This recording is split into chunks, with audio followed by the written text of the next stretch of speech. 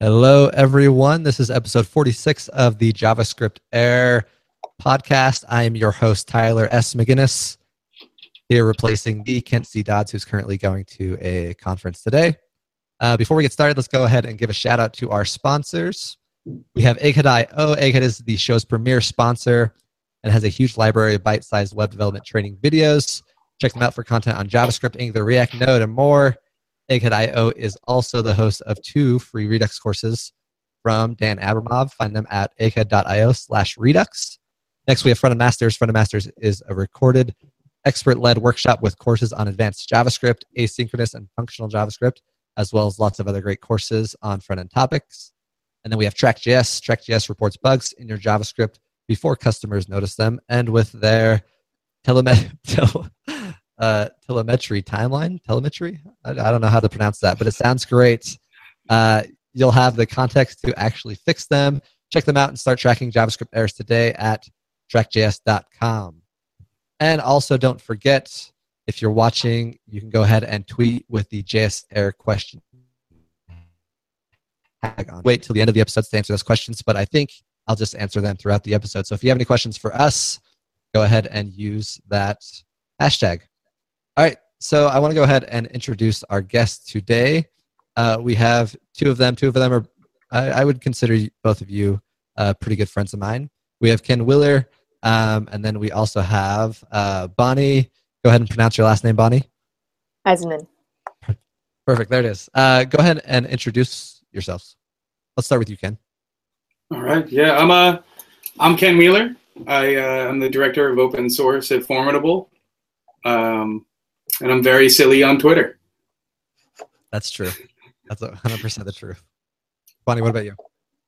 Hi, I'm Bonnie. I am the author of Learning React Native, published by O'Reilly earlier this year. And I'm a software engineer on Twitter. Outside of programmery things, I have interests like, knitting, Esperanto, I'm a dork, etc. All right. Perfect. So what I want to do before we actually jump into React Native, I think that all of us kind of have super interesting stories about how we got here. And so I kind of want to highlight those. Like, Ken, why don't you go ahead and start back at when you were like, either when you first got into programming or when you were like 16, whatever comes latest. And then just take us up to like how you got to this point right now. What is your origin story? What is your origin? Yeah. So from there to here. All of it. Yep. All right. You got 5 minutes. Let's hear it. Sorry, Kent. Yeah, so when I was a little kid, my dad bought a computer when we were like really, really young. And he showed me how to work DOS and everything. So I was dir/peeing and all that. And eventually started... Like a real hacker. That's right. And, just got real accustomed with it and pretty good with it. So I coded a little bit. And then when it became time to like go to like the computer lab in school, we had like a computer lab and it was mostly like typing classes. I was already a proficient typer, right? So when we were doing Mavis Beacon and all that, I, just flew through it. So they were like, listen, do whatever you want. So I started writing QBasic then. And that was a lot of fun. What year was this? I don't know, probably like mid 90s. Third grade or so. Something like that. So I was writing QBasic and then, I like to program. So, the next couple of years I was writing like Visual Basic programs, stuff in C, everything like that. And then in high school, I stopped programming for a very long time because I wanted to be a rapper. So let me back up for a second there. Throughout that whole time, I was also doing like HTML, like GeoCities type stuff, like tripod websites. Yeah, right. And then so in high school, I wanted to be a rapper. I ended up being more of a rap producer, but I also rapped as well. So I actually got signed and was indeed a rapper, and that was a pretty good time. And then Napster came out, and then like as like a record producer, like making like money, like it wasn't like as viable of a career if you weren't super popular. Like previously, like it was a bit more viable of a career. But when the bottom fell out on that, I had a bunch of really weird jobs. I was a stockbroker, a construction worker. I was a professional matchmaker. Like I would like, it was more sales than anything, but like, hook up this story is worth the whole show right here. Yeah. I think after this we just end it, and that's it. I was an amateur butcher. That was a good time. Yeah, and then I don't know. I guess my mom was yelling at me. I was living in her house at the time. I was like in my super early 20s, and she's like, "I get a job." So I'm like, okay, relax. So back then we used to have the job section in the newspaper. Where you want a job, you go look in the newspaper job section, your local newspaper. So I'm like going through, I'm like, then it was like web developer. I'm like, I could do that. So I hadn't done it in years, and I called them up, and I completely lied and said I knew how to do everything.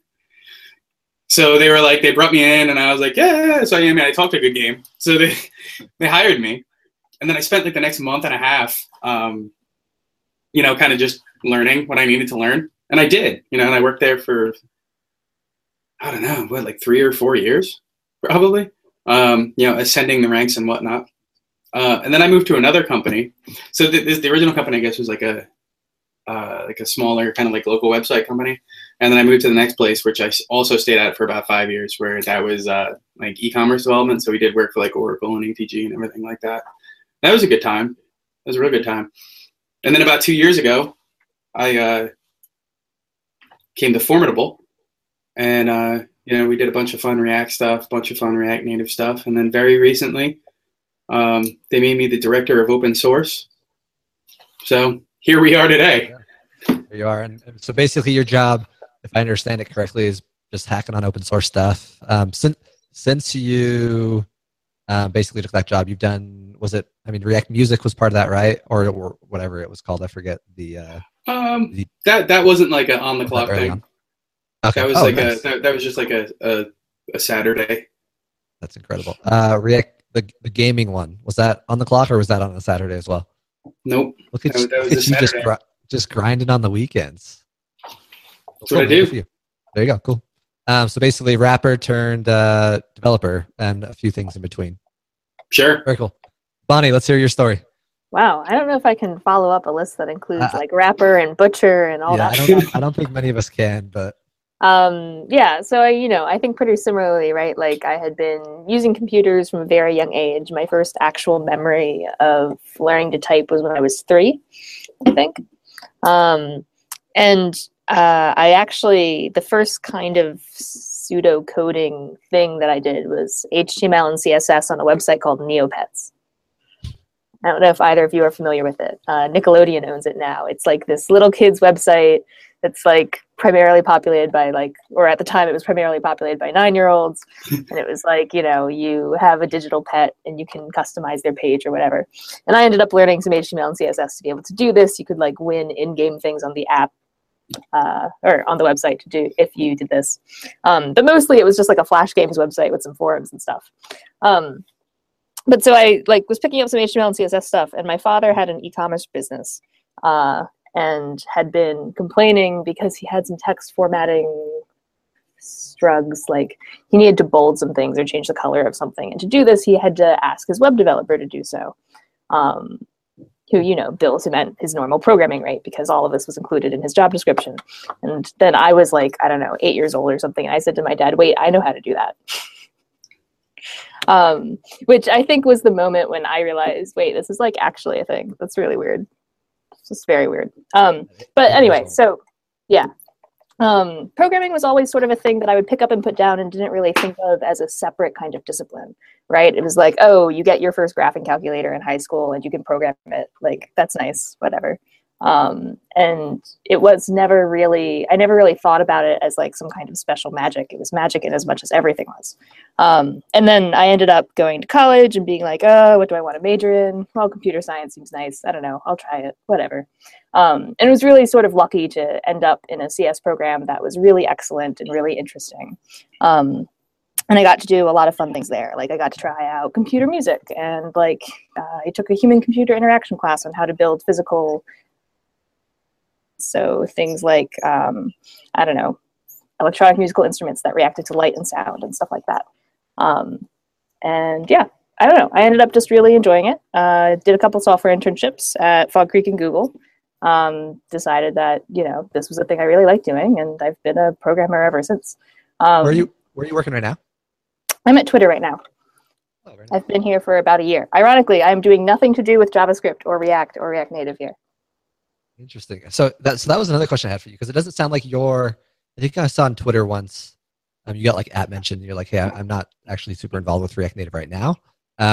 But with that said, you literally like wrote the book on React Native. So how did that happen, or kind of what got you interested in React Native? Sure. So I had done some native mobile development previously on iOS and Android both.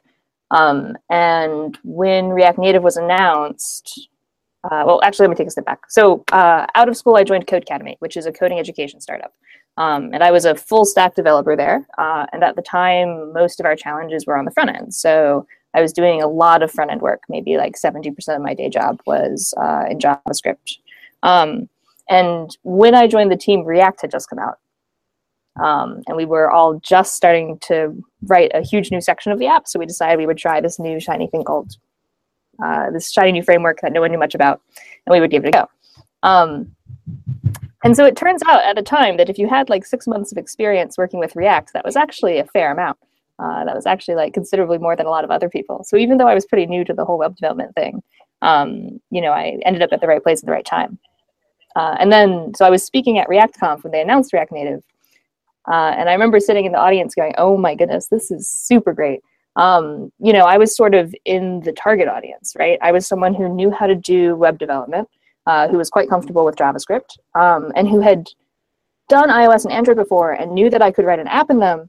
But I was on a team that had 7 developers in the entire company, right? We didn't have the manpower or sort of the business justification to build out an application on iOS and Android independently. We didn't have the resources to hire a developer for each of these platforms. So I was like, oh my God, this is great. This is like hugely going to change a bunch of things if it works. So that was why I was interested in it. As to how I wrote the book, that was the strangest and most intense pitch I've ever had to do, probably. So it obviously worked out, right? Yeah, it worked out really well. So I had some previous writing experience, actually.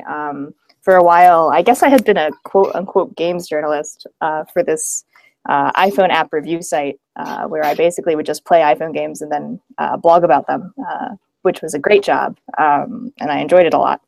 But so I was already well accustomed to the whole, okay, I'm going to take a thing and I'm going to write a thing about it really quickly and as efficiently as possible. And try to be clear. And I really cared a lot about things like teaching. I care a lot about programming instruction. I was working at a coding education startup. And so a publisher actually approached me after reading one of my React articles, which I wrote on InfoQ, and asked me if I'd be interested in writing a book about React. And I sort of counteroffered. I was like, what about React Native? Because this is this shiny new thing, and I think it's going to be very important. And I think that, it makes a lot of sense to want to hit the ground running with this and get a book out the gate as early as possible. That's super interesting, and also great that you got paid to review iPhone games. Cool. So let's jump into a little bit. Let's dive in a little bit deeper into React Native. Can you talk about kind of your experiences with it, kind of how you got started with it as well? Sure. So I had been doing a lot of React at the time for a little while there, and then I wasn't on the React Native beta list. Some people got some early access. I wasn't on it either. No, I wasn't on that. But I knew about it, right? I knew that it was coming, and I was very, very excited. So when it finally was released, I made the first React Native Fart app within 27 minutes of it being released. Oh, that was you. I was pretty excited about that. But from there, I really just started, kind of taking the sort of things that I was doing in React and, really focused on, I guess exploiting the new device capabilities that were available to me. So, I was playing around with it and, seeing how far I could push it. brushing up on my Objective-C to do the bridging and whatnot. And then also at the time, I had been building React at Walmart. So, we were replatforming Walmart.com to React, full React architecture. So they were like, hey, how would you like to take a crack at some Walmart React Native stuff? And I was like, absolutely. So, I did that for a little while. And that was interesting because it wasn't just, like, hey, what, silly thing can I build today? It's like, it's time to build something real. So a question I get all the time is from like React developers. They've done strictly web. They've never touched anything to do with like native Android and iOS stuff. How easy was it for both of you? And I know both of you kind of had some native experience. Mm-hmm. How was that transition going from like purely on the web React to like React Native? So I'll answer first if you. That's cool. Please. So I think I hear this question from a lot of people, and a lot of it depends on how comfortable you are with languages outside of JavaScript. I think that it's going to be really different if you've never written anything other than JavaScript versus if you're more of a polyglot programmer who's comfortable reading from other languages even when you don't understand. And it depends a lot on what you're doing with React Native. So for me, especially working with it super early on, there was a ton of stuff that just wasn't supported out of the box in the framework, right? And there was a ton of stuff where if you wanted to do things like, I don't know, use SQL, then you were going to have to use some kind of, third-party library, or you're going to have to write the bridging yourself. That's less true now, but I think that if you're working with React Native now, it's still really helpful to be able to read Objective-C in Java, even if you don't write it. I don't know. For me personally, the jump wasn't that bad. You can do the vast majority of your work purely from JavaScript and just not worry about it. But I think if you want to write something that's really ready for production, you need to be at least willing to step outside your comfort zone a little bit. Would you agree with that, Ken? I certainly agree with that. And again, it comes down to what you want to build. If you don't want to do anything super, even if you do want to do pretty fancy things, you can do them, if you have something like Exponent, right, where, it's all JavaScript, you're kind of relying on everything that's already bridged, and it's all JavaScript, then, if you're a JavaScript developer now, you can hop right into that and just, make awesome apps. It's not like if you're just writing JavaScript, you can't build anything. You can build all kinds of things. Like I built Duck Hunt and Exponent with just JavaScript. That's all. You can build a game in just JavaScript. You can build a lot of things. However, there's certain APIs that aren't supported out of the box. So back to, what you want to build, right? For example, that fart app, the first app I wanted to build, relied on playing noises, which wasn't a thing, which still isn't a thing. Again, this was 26 minutes after it was released, so there wasn't a huge community built up around it yet. But, being determined to write said fart app, they actually have a phenomenal bridging system. So if you want to, anything you want to do, as long as you're willing to get your hands dirty in native code, you could do it. So I wrote a quick bridging class to, it wasn't even like dynamic or pretty or anything like that. It was literally, you call a method and it plays fart noise. But, like the stuff at Walmart, right? You have an established mobile code base there, and a lot of it is reusing a lot of that stuff. So, we would bridge into stuff that already exists rather than, trying to recreate it piecemeal out of views, right? Yeah. So, whether you have to write not JavaScript is definitely dependent on how ambitious it is. If it's going to prod, I would say it's not just the Objective-C or Java syntax, right? It's you want to be comfortable with their IDEs as well. So you can do things like check out the performance or, update all these, like a lot of the different configurations of these applications are done in the IDE. So, before pushing something to prod, you're probably going to be open. You're not just going to React Native run iOS. Yeah, I think that's a hugely important point. There's so much more to mobile development than just like the difference of programming language, right? If you've never done mobile dev before, you're not going to know things like, oh man, to release for Android, I need to make sure I've actually tested this on, say, phones that have the hardware back button and phones that don't. I need to make sure I've tested it in all these different orientations. Like I've seen so many people forget that lefties will hold their phone differently in landscape mode than righties, right? Things like that. And so if you don't have any mobile developers on your team with previous mobile experience, you're just going to have to be willing to learn all of that. Yeah, and it's going from experience. It might be kind of a pain. I didn't have a whole lot of like native experience when I went into React Native. I've learned a lot, but it's definitely been an interesting transition. So it sounds like if you're a React developer, you can pick up React Native fairly easily. It might get a little bit hairy when it comes down to like deploying or when you have to like bridge things like that. What if you're on like say you're an Angular developer, or even just like a pure JavaScriptist, if those still exist. Say you wanted to come and build a React Native app. Should you start with like learning React first, or do you think you can just jump straight to React Native and go from there? So I think I'd break that up a little bit, right? I think what you're really asking is, what if you're just generally you have a programming background and you want to come to this thing? And I think there's a whole bunch of separate skill sets at play, right? And you can learn some of them at the same time, but for some people, you're going to want to learn them separately. So like mobile development, mobile design best practices, React component lifecycle, React's natives, particular platform limitations and quirks. There's all these things. And you can learn them in any order, but I think that you're really going to shoot yourself in the foot if you try to do anything before you learn React. And you don't have to learn much React. You need like an hour really of playing around with it to understand what is a component, how does it render, and what's the component lifecycle. Like that's really all that you need in order to be able to read the React Native example code. Without that, I think you're just going to be lost. And I've seen some people try and jump in without even like looking at stuff, at React stuff, but like you need to be able to read JSX. And again, it's not that much extra knowledge. It's like maybe an hour of homework. But I think that there's so much stuff.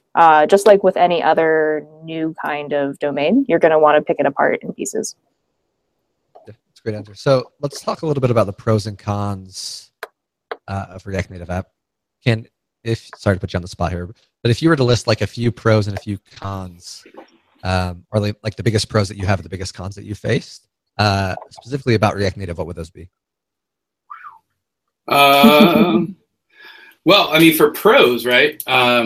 It's very approachable, right? So, I mean, previously, like, native development, like you had to know Java, or you had to know Objective-C, and you had to, not just know them, but you'd have to know, Cocoa or the Android SDK, and then, you'd have to learn how to use the IDEs and everything like that. Now, you don't really need that background, right? So, I mean, it's helpful, right? You can kind of learn as you go along, but, now you can make apps for both platforms writing just JavaScript, right? So it makes it a little bit more approachable, and I think that's great. Another thing is, when you look at previous attempts to do this, a lot of the time it was web view based. And you were making native apps, but I mean they weren't really. It was like a native app with a web view with a website inside of it. Whereas React Native is actually native. It's like real native. So you get those benefits. Can you tell us a bit about what those benefits are? I'm not sure if everyone listening has experience dealing with the web view based kind of apps. So how does it feel different? Yeah. So I mean. First of all, I mean, animations are way less smoother, and then it's not as responsive, so to say. So, I mean, when you have not all of them, right? Some of them are fantastic, but most of the time you can tell that it's a web view. Just the hand feel, it feels web viewy. Whereas with a React Native app, it feels like a native app. You wouldn't be able to tell the difference. We've had apps that we've done where we were recreating a previously native version in React Native, and we fooled people into thinking it was the old version because it was so that's my favorite. And I'm not sure how much the people listening have a background in this, but the whole idea of React Native is that the button feels like a real button because it's literally the same thing, instead of a bunch of HTML and JavaScript trying to pretend to be like a native Android UI view or a native iOS view or anything like that. And that's why we can get things to actually feel the same. It's awesome that you did the user testing and fooled people, though. That's sort of the holy grail, right? I really enjoyed that. I was like, yeah. Now, as far as cons, so if you're at a company and they have mobile developers and you say that you're going to do React Native, it might not be warmly received. which is totally legit. Absolutely understandable. So, I mean, if you have like native developers who know more about, native code than you do and the benefits of that, and then you're like, hey, we're going to write this in JavaScript. A lot of the time they're like, JavaScript? Really? So, there's that, I guess, which is kind of, that's a big con to get by. And then, I mean, I don't know, there's certain things with Android, with perf, that I haven't been able to get past yet. But, I mean, there's not a big list of cons. And everything that I could say is a con is definitely getting worked on. Can I ask you a little bit more about that cultural component, actually? The what? Because the cultural component of like, how do you work with an existing team and an existing app, right? Because like, obviously, if you go over to someone and you say, hey, I want to make your entire experience, I want to render it useless, they're going to be upset with you. And this is a lot of the time the way that people, I think, initially react. And then I've seen a lot of like native iOS developers come around to being like, wait, actually, all my expertise still matters, and I get to develop faster, and I get these nice new tools, and I still get to, I have a deep understanding of iOS perf, I have a deep understanding of all this stuff. So it makes my job better. But convincing people of that and proving it out is really hard. So like, how did your team go about dealing with that? So, I tried to be diplomatic from the start. So I guess the first thing is, don't say you're going to redo the entire application in React Native. That's like, hey, I'm just going to completely destroy everything that's being worked on. That's absurd. So what the approach that we took initially, right, was, there were web views being used, right? So it was like, if you have portions of this application that are hybrid, right, that are using Cordova or, I guess like a home baked internal version of Cordova, it's essentially a bridged up web view. That doesn't need to be a web view. Instead, this can be React Native, and it's not going to be a web view. It's going to be real, right? But you're getting all the benefits that you would of it being a web view. So that, and then, I think a big thing is like working together, where it's like, I don't want to recreate anything in React Native that they've already done, So if there's existing native componentry, right, I'd much prefer to bridge it and use it. And at Walmart, that was one of the things that we did, where, we had a bunch of controls that they made, and then we just bridged them over into React tags, right? So when you have all these primitives as React tags, or React component tags, and then you compose them together in a React context, right, in React Native, what you then have is you have the stability of those components, but then they all get the benefits of React Native, which is things like live and hot reloading, being able to, so, I mean, if you keep that logic, when you tie them all together and they work together and you keep the logic in JavaScript, suddenly you can do code push updates, right? So, you're keeping all of that really solid base native primitive code. Now, the logic that controls them can now be code pushed over. And, it's that sort of thing. Yeah, and code push is something I don't think we've mentioned yet as a pro, but the fact that you can update your JavaScript over the air is the way people usually call it, without having to go through the App Store deploy process. That's huge. Like having to wait 2 weeks to issue a bug fix or 2 weeks to release a new feature because that's how long it takes to go through the review process. I hate that. It slows down feature development so much. It means that when you screw something up, you really have to pay for it. Not having to deal with that is amazing. And I think React Native right now is really the only reliable way to get that done. Yeah, I agree with that. So let's talk a little bit about some of the cons. We touched on the pros. Obviously, if you know JavaScript, if you know React, you can build a native app now. You can do code push. There are so many pros, which is kind of why it's like taken off. It's a really popular thing now. Some of the cons that I've experienced, maybe you both have ran into these same things. The upgrade process is a little bit hairy. Yeah. It sounds like yeah. So this may be I don't know if anyone else is doing this. This is how I've had the most success after like failing miserably over and over. So whenever we have to do a big upgrade, which is basically going from like if you're not familiar with React Native, it's like say I was going from like 0.22 to 0.29 or something. What I've been doing lately that's been working, and I don't know if this is the best way, it just worked for us, is basically like create a brand new project, move over all of our code, and then relink everything. Just because I'm literally like 0 for 8 trying to run like React Native upgrade and like actually upgrading them. Can I ask you a question? For those projects where you're copying things over, Yes. do you have any native, like custom native code? No, like if you're not dealing with a hybrid app, right? Because like for the Walmart instance, I assume that would totally That not would work. not work. No, I mean I'm the only developer, which is why we can get away with that.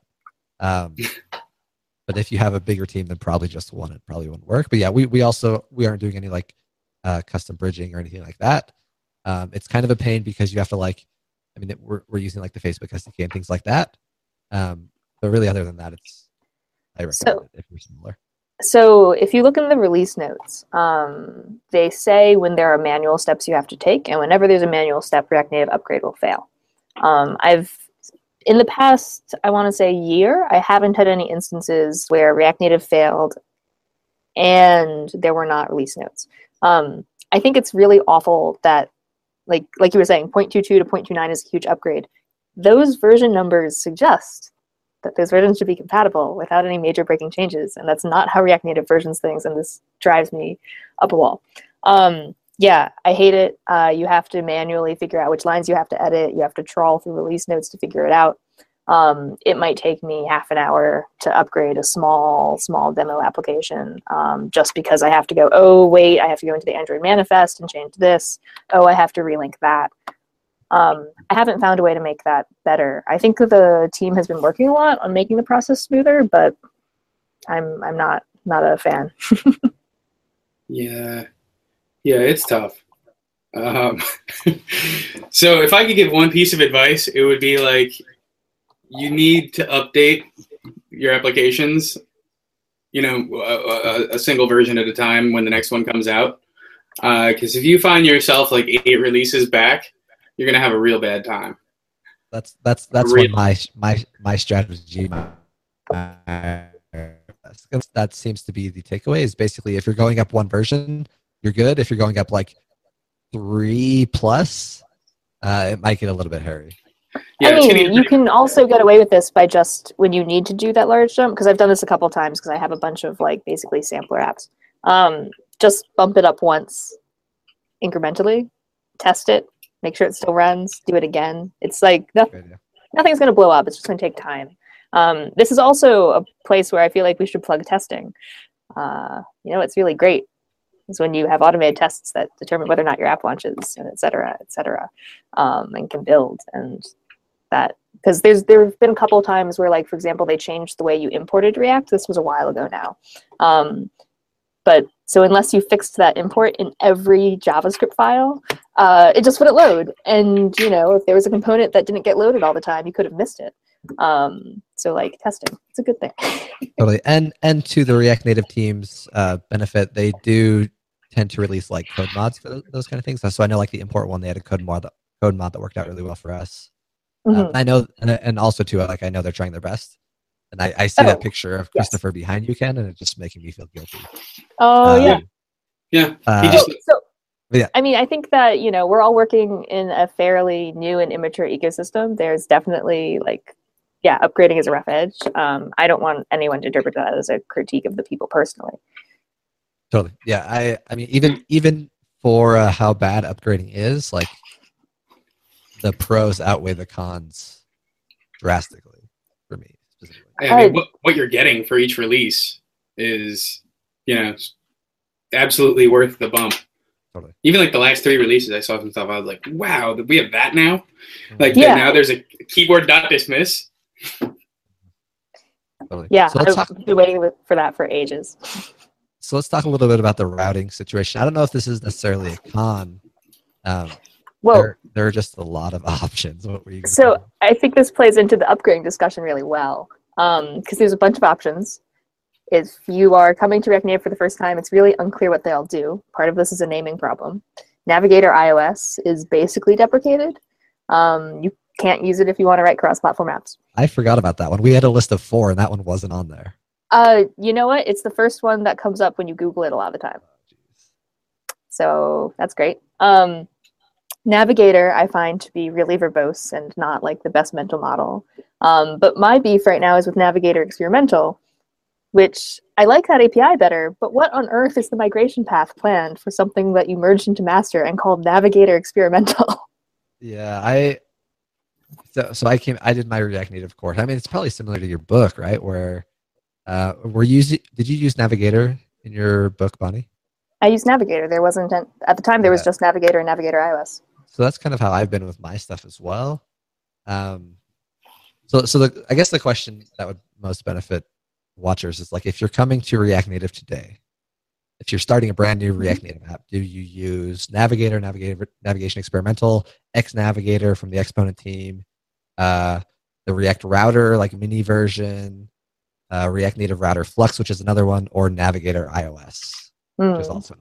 So I would say, one, figure out what your routing needs are, like generically separate from all of these libraries, right? Figure out how you want to structure your app. Don't worry about navigation too much, because while yes, navigation is a really hard and important problem, you're not going to actually design your app around your navigator, or at least I don't think it's really necessary. And then I would probably recommend Navigator Experimental. I think that basically anyone who builds an app with React Native at this point, like there's lots of Navigator options. They're all good enough. Chances are, once you have a Navigator working in your app, it's not going to be worth the cost to switch, even if a more stable one emerges. And it's going to work fine. It's a little bit frustrating to read the docs for like all 5 versions, but I don't know. I think that we're in a good state where there are good solutions. None of them are perfect yet. I'm sure we're going to see a lot of churn, but they're good enough. Anything to add, Ken? I would personally recommend Navigation Experimental or X Navigator, and the choice being which API the person likes better or prefers using. I don't know if I'd start a new project with regular Navigator. Even though Navigation Experimental has a large uppercase experimental on it, you can use it. Yeah, that's one of the reasons why I dislike the naming, and I'm stuck on the naming. But because Navigator Experimental is actually a surprisingly mature API. It's totally useful and it's great, and I think it's a huge step up over Navigator. So yeah, I think people shouldn't be afraid of the title. Yeah, and it's been out for like over a year now, right? Or it's getting close. Half a year. I want to say half a year. When it first, there was a period of time before it got merged to master in which some people were still using it. It was coming from a separate GitHub project. But I think it's been in React Native proper for about half a year. Totally. Cool. Let's see here. So far I don't see any Twitter questions coming in.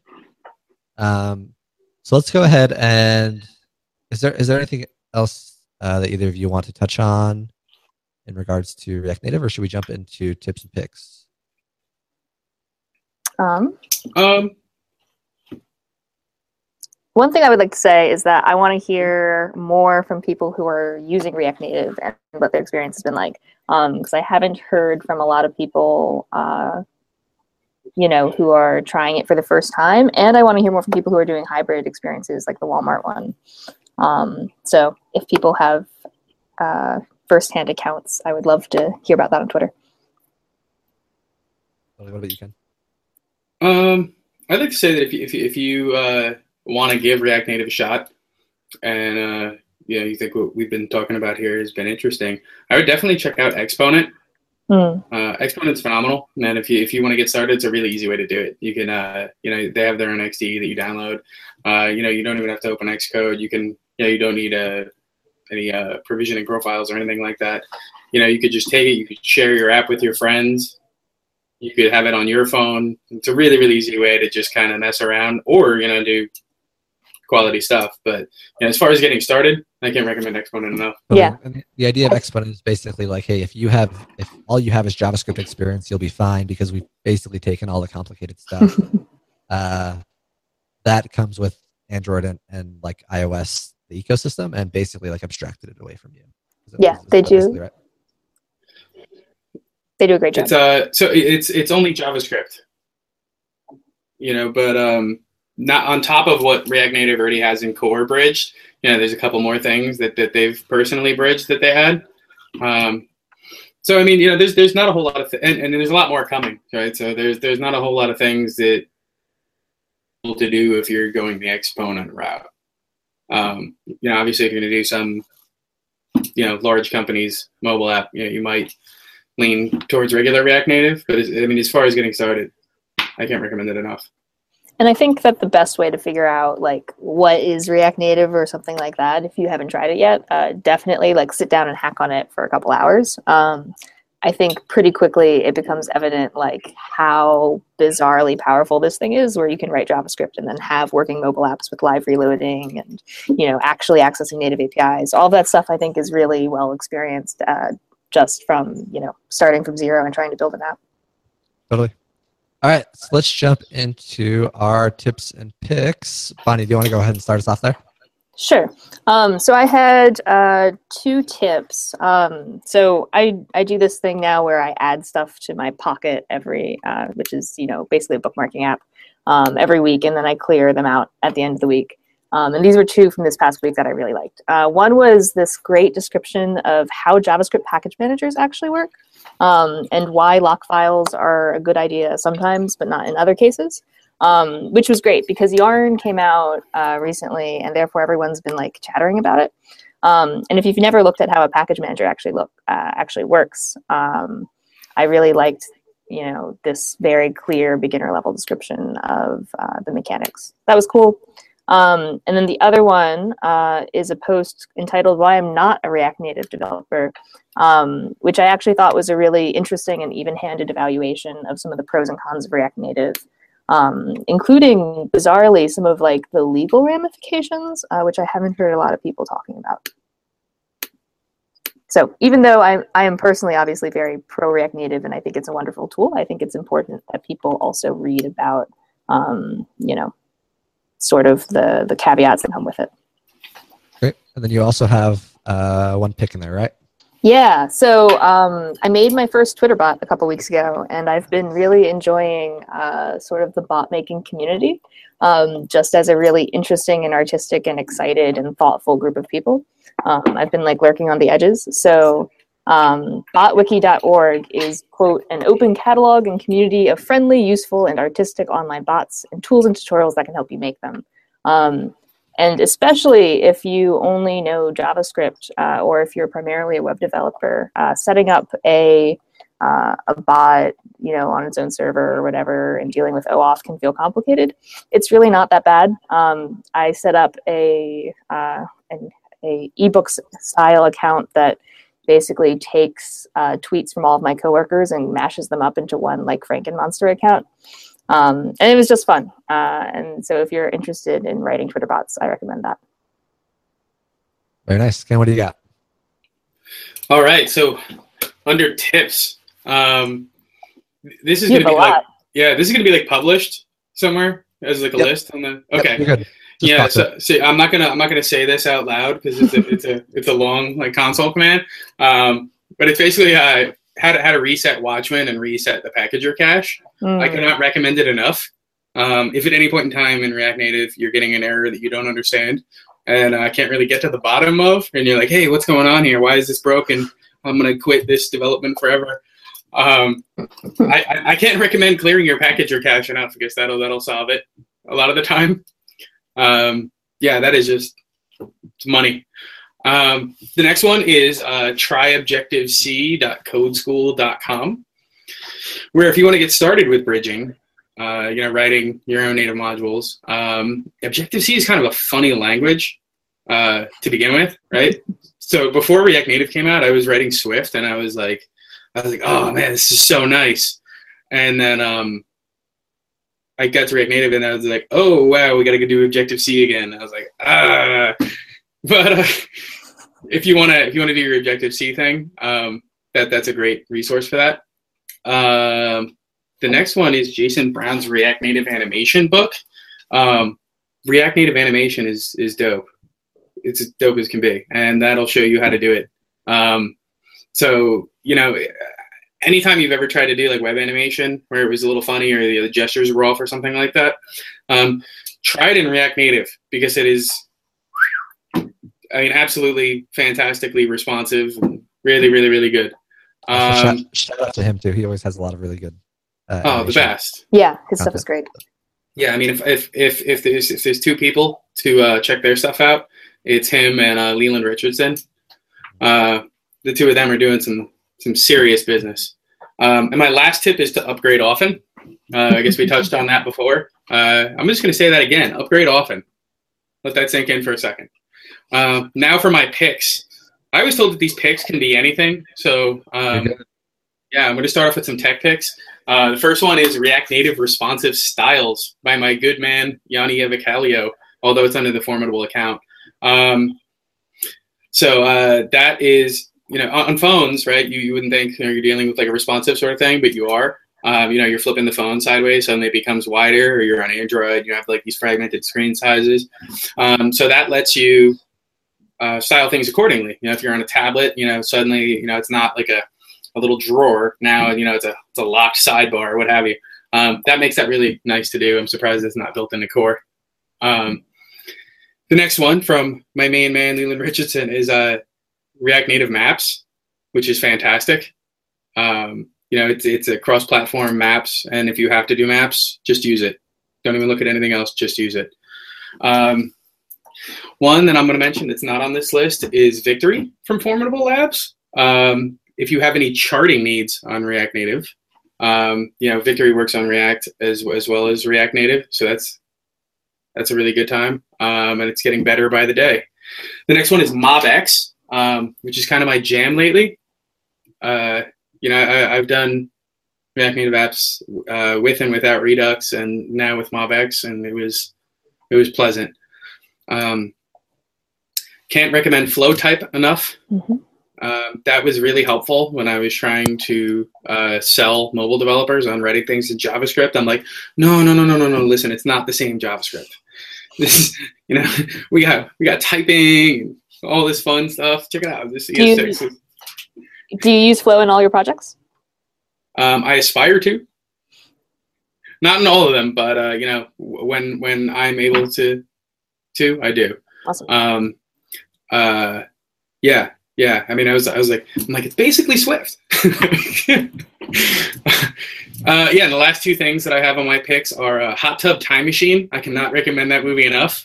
It is a fantastic film. You might have thought it was absurd at first, or you're like, that's not. It really is a really good movie. So just pull the trigger on that one. And then I have a link there about the McGriddle being added to the all-day breakfast menu at McDonald's. Personally, that's a big Ken Wheeler pick. I'm very excited about that. So I just wanted to throw that out there. Just raise awareness. Really. Life improvements. Yeah. That's all I'm working with here today. I mean, it should have been, if we're being real, it should have been there from the start. Right? Like, they say all day breakfast. I go to get all day breakfast, and then there wasn't all day breakfast, and I was just hugely disappointed. Yeah. But I agree with you. That's a fantastic pick. All right. I only have one. It is reacttraining.com, training by Michael Jackson and Ryan Florence, the guys who built React Router. They do a really good job, and I know they put a lot of hard work into that. So that's my only pick. Anything else before we close up? I don't see anything on Twitter. So I think we're good. Anything from both of you? Go build cool stuff. Let's go ahead. Go build cool stuff and be nice to each other. That's a great. I never said be nice to each other. I'll say be nice to each other. I can vouch for both of those. Bonnie and I added that in. All right. So we want to go ahead and thank our silver sponsors, React.js program. They help you master React and the React Native ecosystem. And also thanks to hire.com. They bring job offers to you. Find them at jsair.io/hired.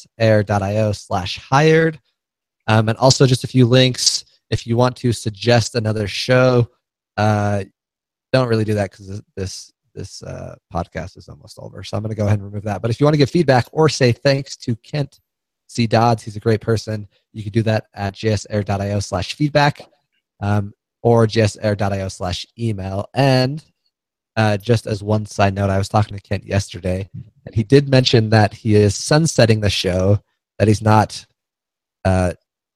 completely like destroying the show, if that makes sense. So there's a very small possibility that jsAir will return in the future. So send tweets to him in a few months and say, hey, we want jsAir back. And I bet he'll give in because it's Kent, and he's a very nice guy, and he wants to really help people. Such a nice guy. Such a nice guy. So that's it for us. Thank you for watching. Thank you, Ken and Bonnie, and we will see you on Twitter.